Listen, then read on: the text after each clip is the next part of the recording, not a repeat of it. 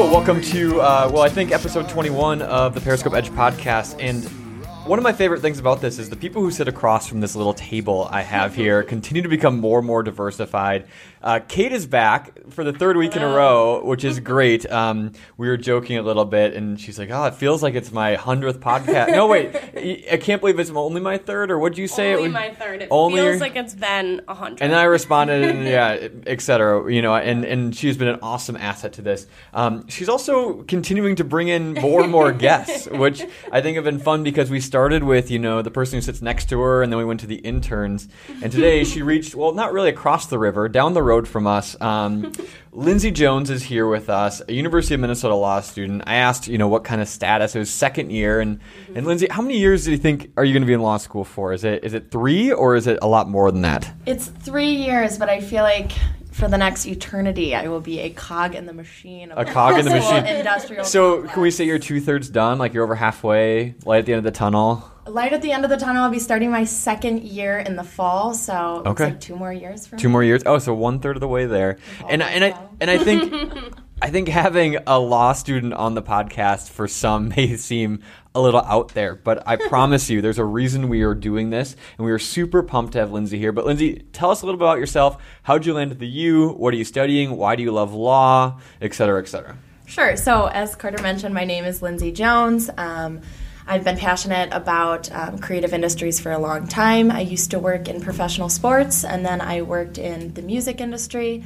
And from there, I started working at an entrepreneurial law firm. All of those experiences sort of meshed together, entertainment spectacles, creativity, and the law. And I think it's really allowed me to use my skill sets, and especially my legal skill sets, to support entrepreneurs and creative people with huge ideas and help them make those ideas possible. That's awesome. And legal.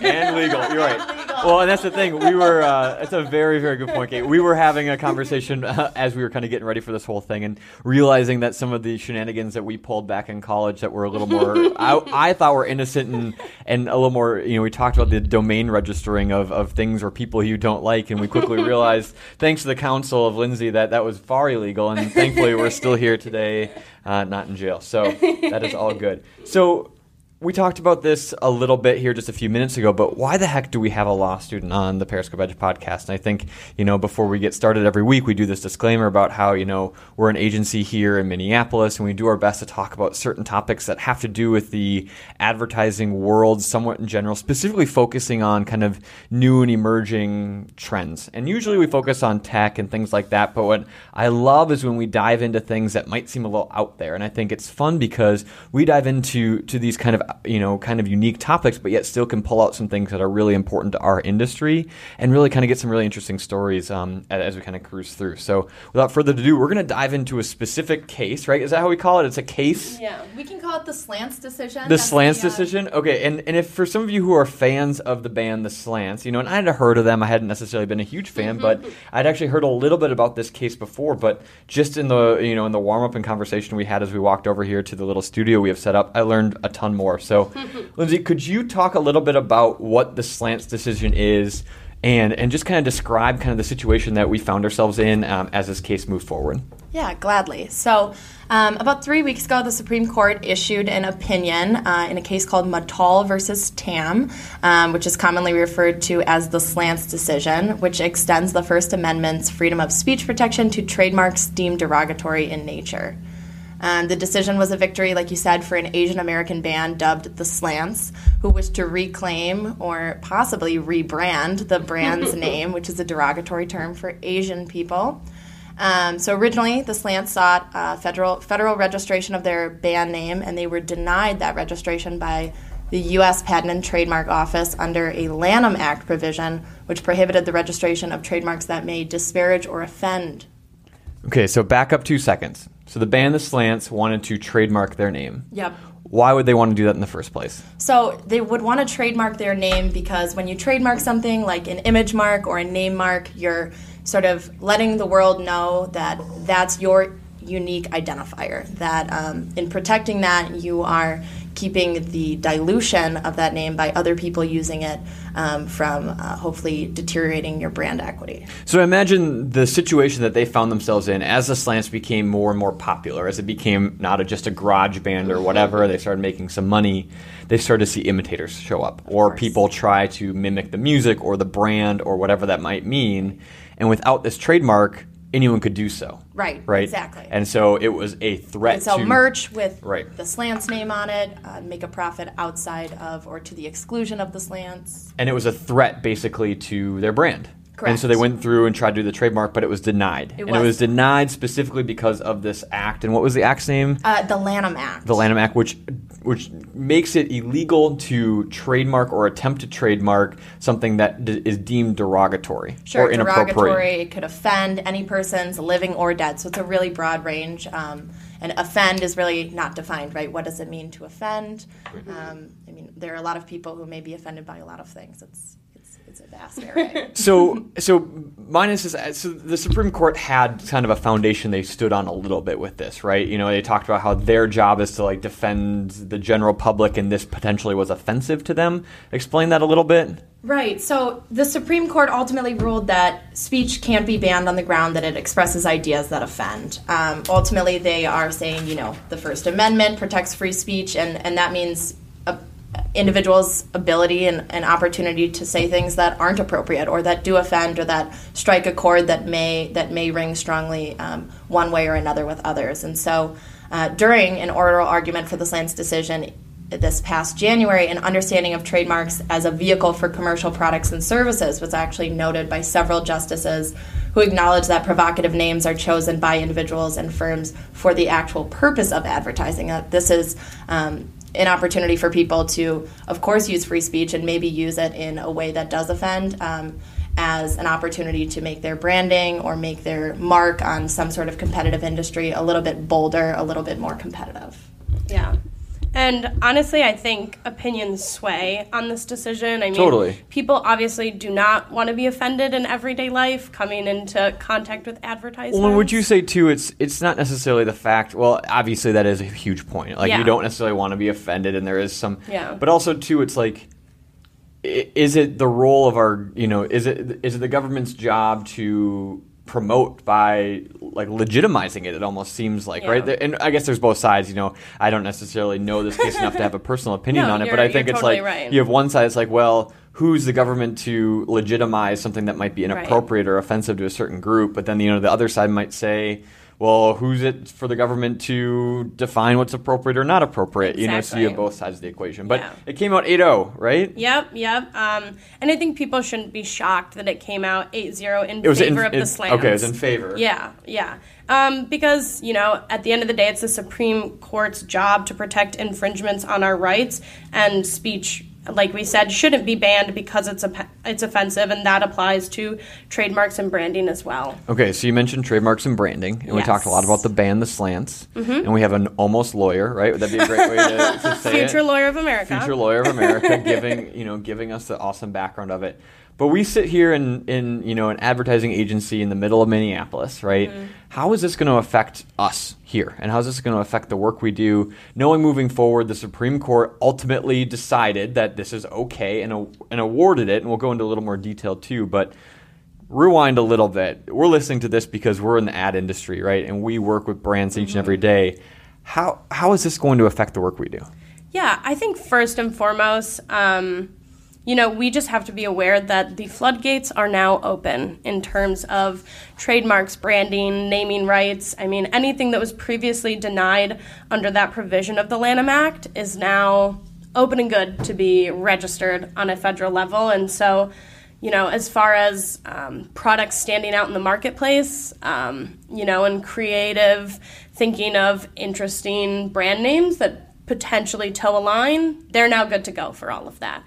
So that's just sort of generally for advertising. And good to go is a loaded statement. Yeah. And we'll talk about that, right? And I would all good. I would tend to say that, at the apex of this decision, The Slants decision has provided additional protections to individuals and brands, and it has also provided creative authority to strategic communications professionals and the brands they partner with. And that's directly from is that your analysis of it, or is this from the actual decision that the Supreme Court... This is actually my analysis of the case. Right. Because it has a huge effect on us, like as strategic communication partners, as you called it. You know, in this case, the band, obviously, the Slants was defending their case, right? But we go to bat each and every day for, obviously, the majority of the time are well-established brands. But as we look to make and you mentioned this, Kate, or, you know, I forget which one of you talked about it, but like the idea of having a bold statement in the market, we realize that some of these statements might not be the most G-rated things in the world, right? Yeah. And I think that's really interesting. So, Kate, you had a long list of other reasons why it applied to us. I would just love to hear what those are. So for the advertising agency or advertising industry in general, you know, like I said, this is a win for brands whose harmless, silly trademarks were maybe deemed a little too offensive, as they can now go and apply for federal trademark registration. But I also think, you know, there's this creative aspect of branding, which is now less limited, which we're going to be very happy about. But there's also a dark side to the decision. So coming from a public relations background, that's sort of one of my focuses when I studied in undergrad, I can't help but worry that this opens up brands to potential consumer backlash and severe segmentation.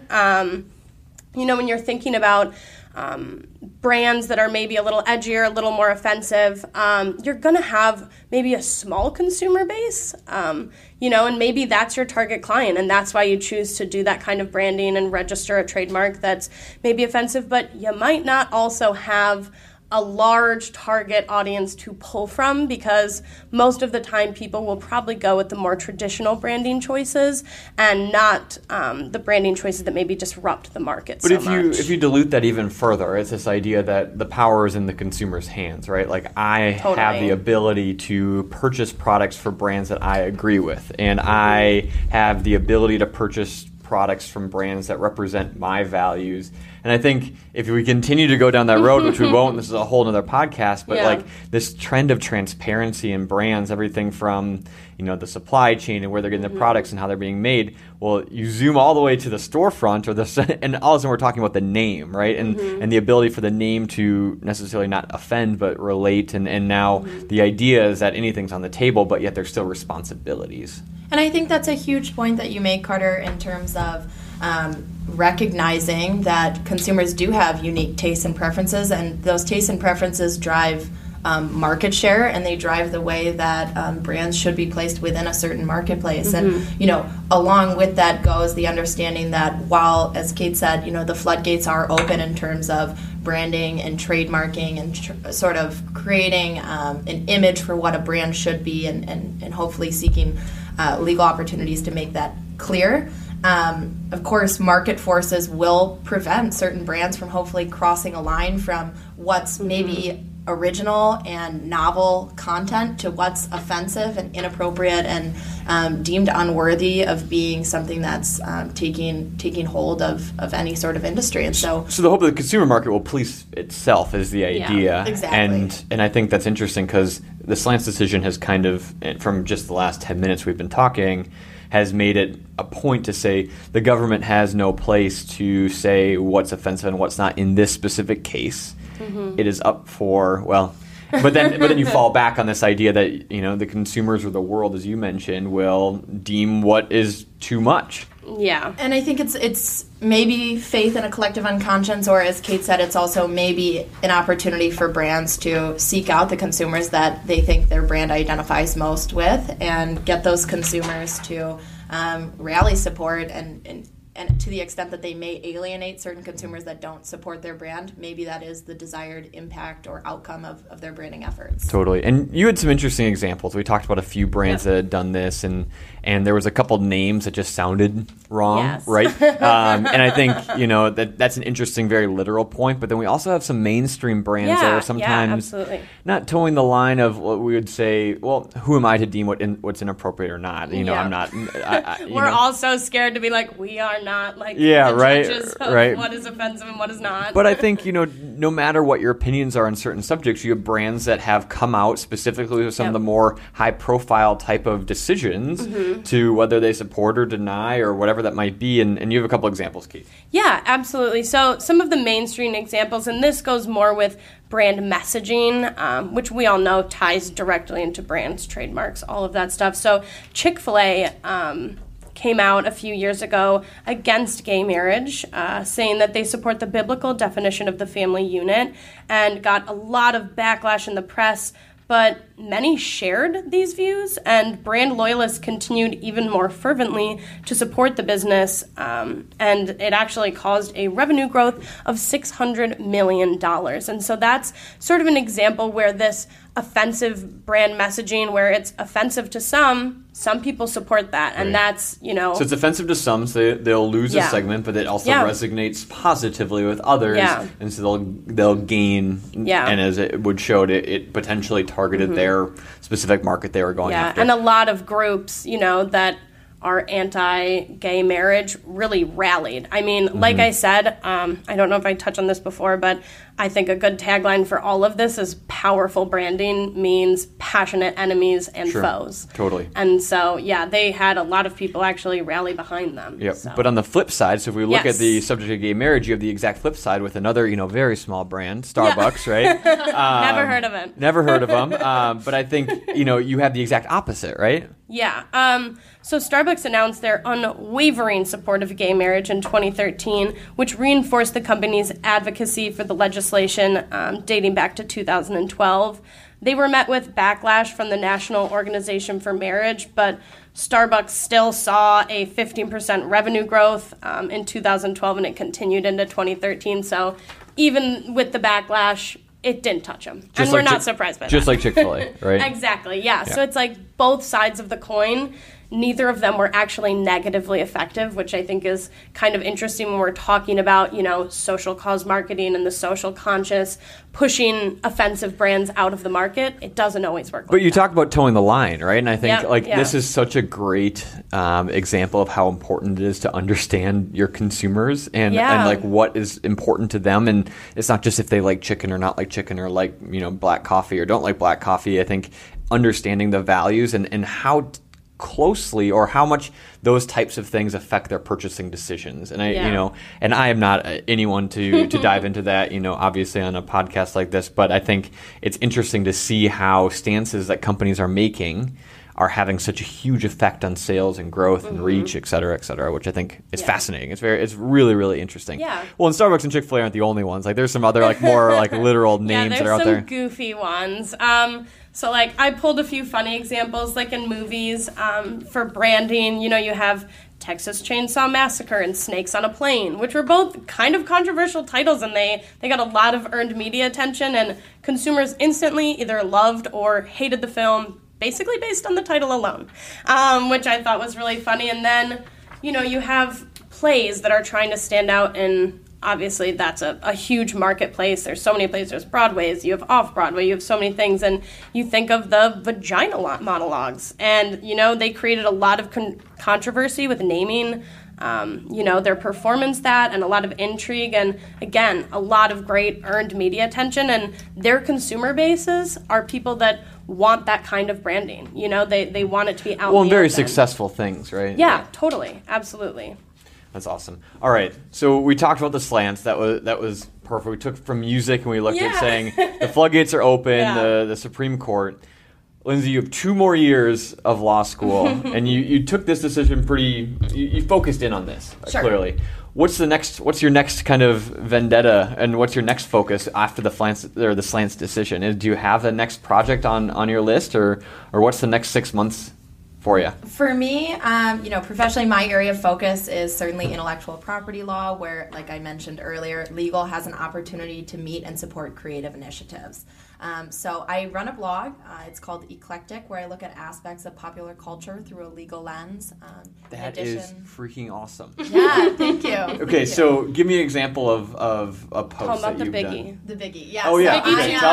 Tell me about the Biggie Tupac my setup. favorite. So I didn't get to give a shout out, but currently I work at an entrepreneurial law firm in Northeast. It's boutique. It's really dope. It's called Entrepreneur Law Firm. Okay, tell us about that. Don't give a shout out and then tell us what you do, because I think it's so important. Yeah. I actually worked with a group at the University of Minnesota when I was in their entrepreneurship program that did something I would say similar, but probably on a much smaller scale. But explain what you do there. Sure. So I work for a law firm that really considers itself non-traditional. Like I said, it's considered a boutique law firm.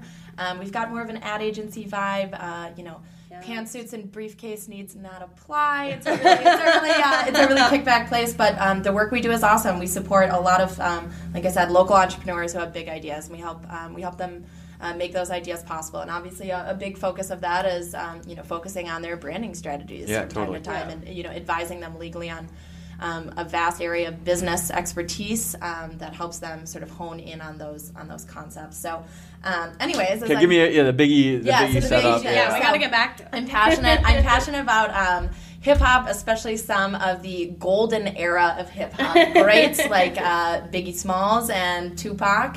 And so one of my recent blog posts focused on the Kardashian-Jenner family. As most people know, or at least most people listening to this podcast now know, the two Jenner sisters created a T-shirt brand that had the faces of Biggie, Tupac. I think they had some Ozzy Osbourne and some other great music legends with their own faces actually superimposed over these people. And unfortunately, they did not. So the Jenners? The Jenners, yeah. Right. Face was on top of the Tupac face. Yeah. Right.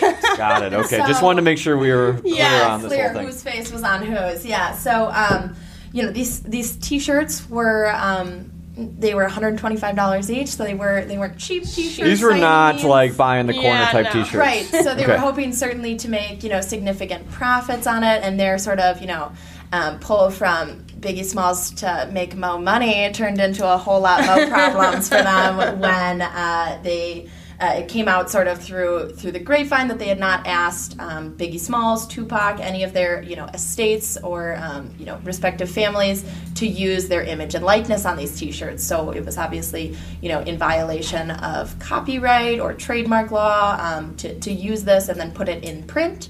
And so cease and desist were sent, and I got to sort of use this pop culture opportunity to talk about important concepts in legal affairs that are great for entrepreneurs or just your average Joe to know, I think. And tell them how you ended it. How I ended it. Well, in using the opportunity to talk about notices of cease and desist, which were sent to stop the Jenners from making the T-shirts.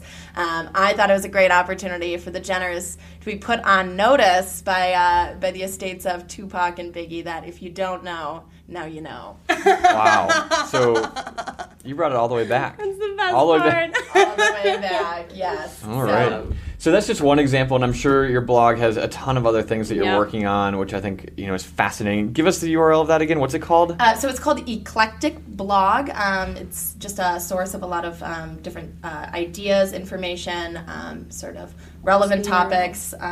And the URL, I think Kate said she will include it. Yeah, we'll include it in all of the description. Podcast, we'll include it in the podcast. So in the description, we'll have a link to all of that. I'm excited to go and dive in and read more about it. That's fascinating. So the Slants is just one blip on the radar. One blip on the radar, on to the next relevant topic, hopefully. Oh, that's amazing. Well, Lindsay, we're so pumped to have you here. Thank you times a million. I think, this one was a little more diversified. We've done some really interesting topics over the last 10 weeks, but I think what's interesting is we took something that, the Slants, a modern band, a challenge that they had, they submitted this trademark and it was originally kind of put up for contest and eventually was passed through, opening the floodgates, as we talked about, really to, I wouldn't say offensive brands, but, we basically had decided, or the government had decided that there's no place for them to decide what's offensive and what's not, giving, us the opportunity to really kind of push the boundaries of what that means, but also understanding that just because you can doesn't mean you should. Understanding your consumer and understanding the ways that they relate to that name is huge, because if you cross it, it could be an interesting setup. So anyways, with that, thank you so much for listening. As I always mention at the end of the podcast, the things we talk about here are our own opinions. We do our best to highlight some stuff that's important to us, and obviously with experts like Lindsay here, we go a little step further, but that's awesome. Do us a favor and jump on Lindsay's blog, which I'm super pumped to dive into here after the podcast. And with that, we'll talk to you later. Have a great day. Catch. I'm feeling like a catch right now, believing anything is possible. Oh, since I laid my eyes on you, I've got the moves.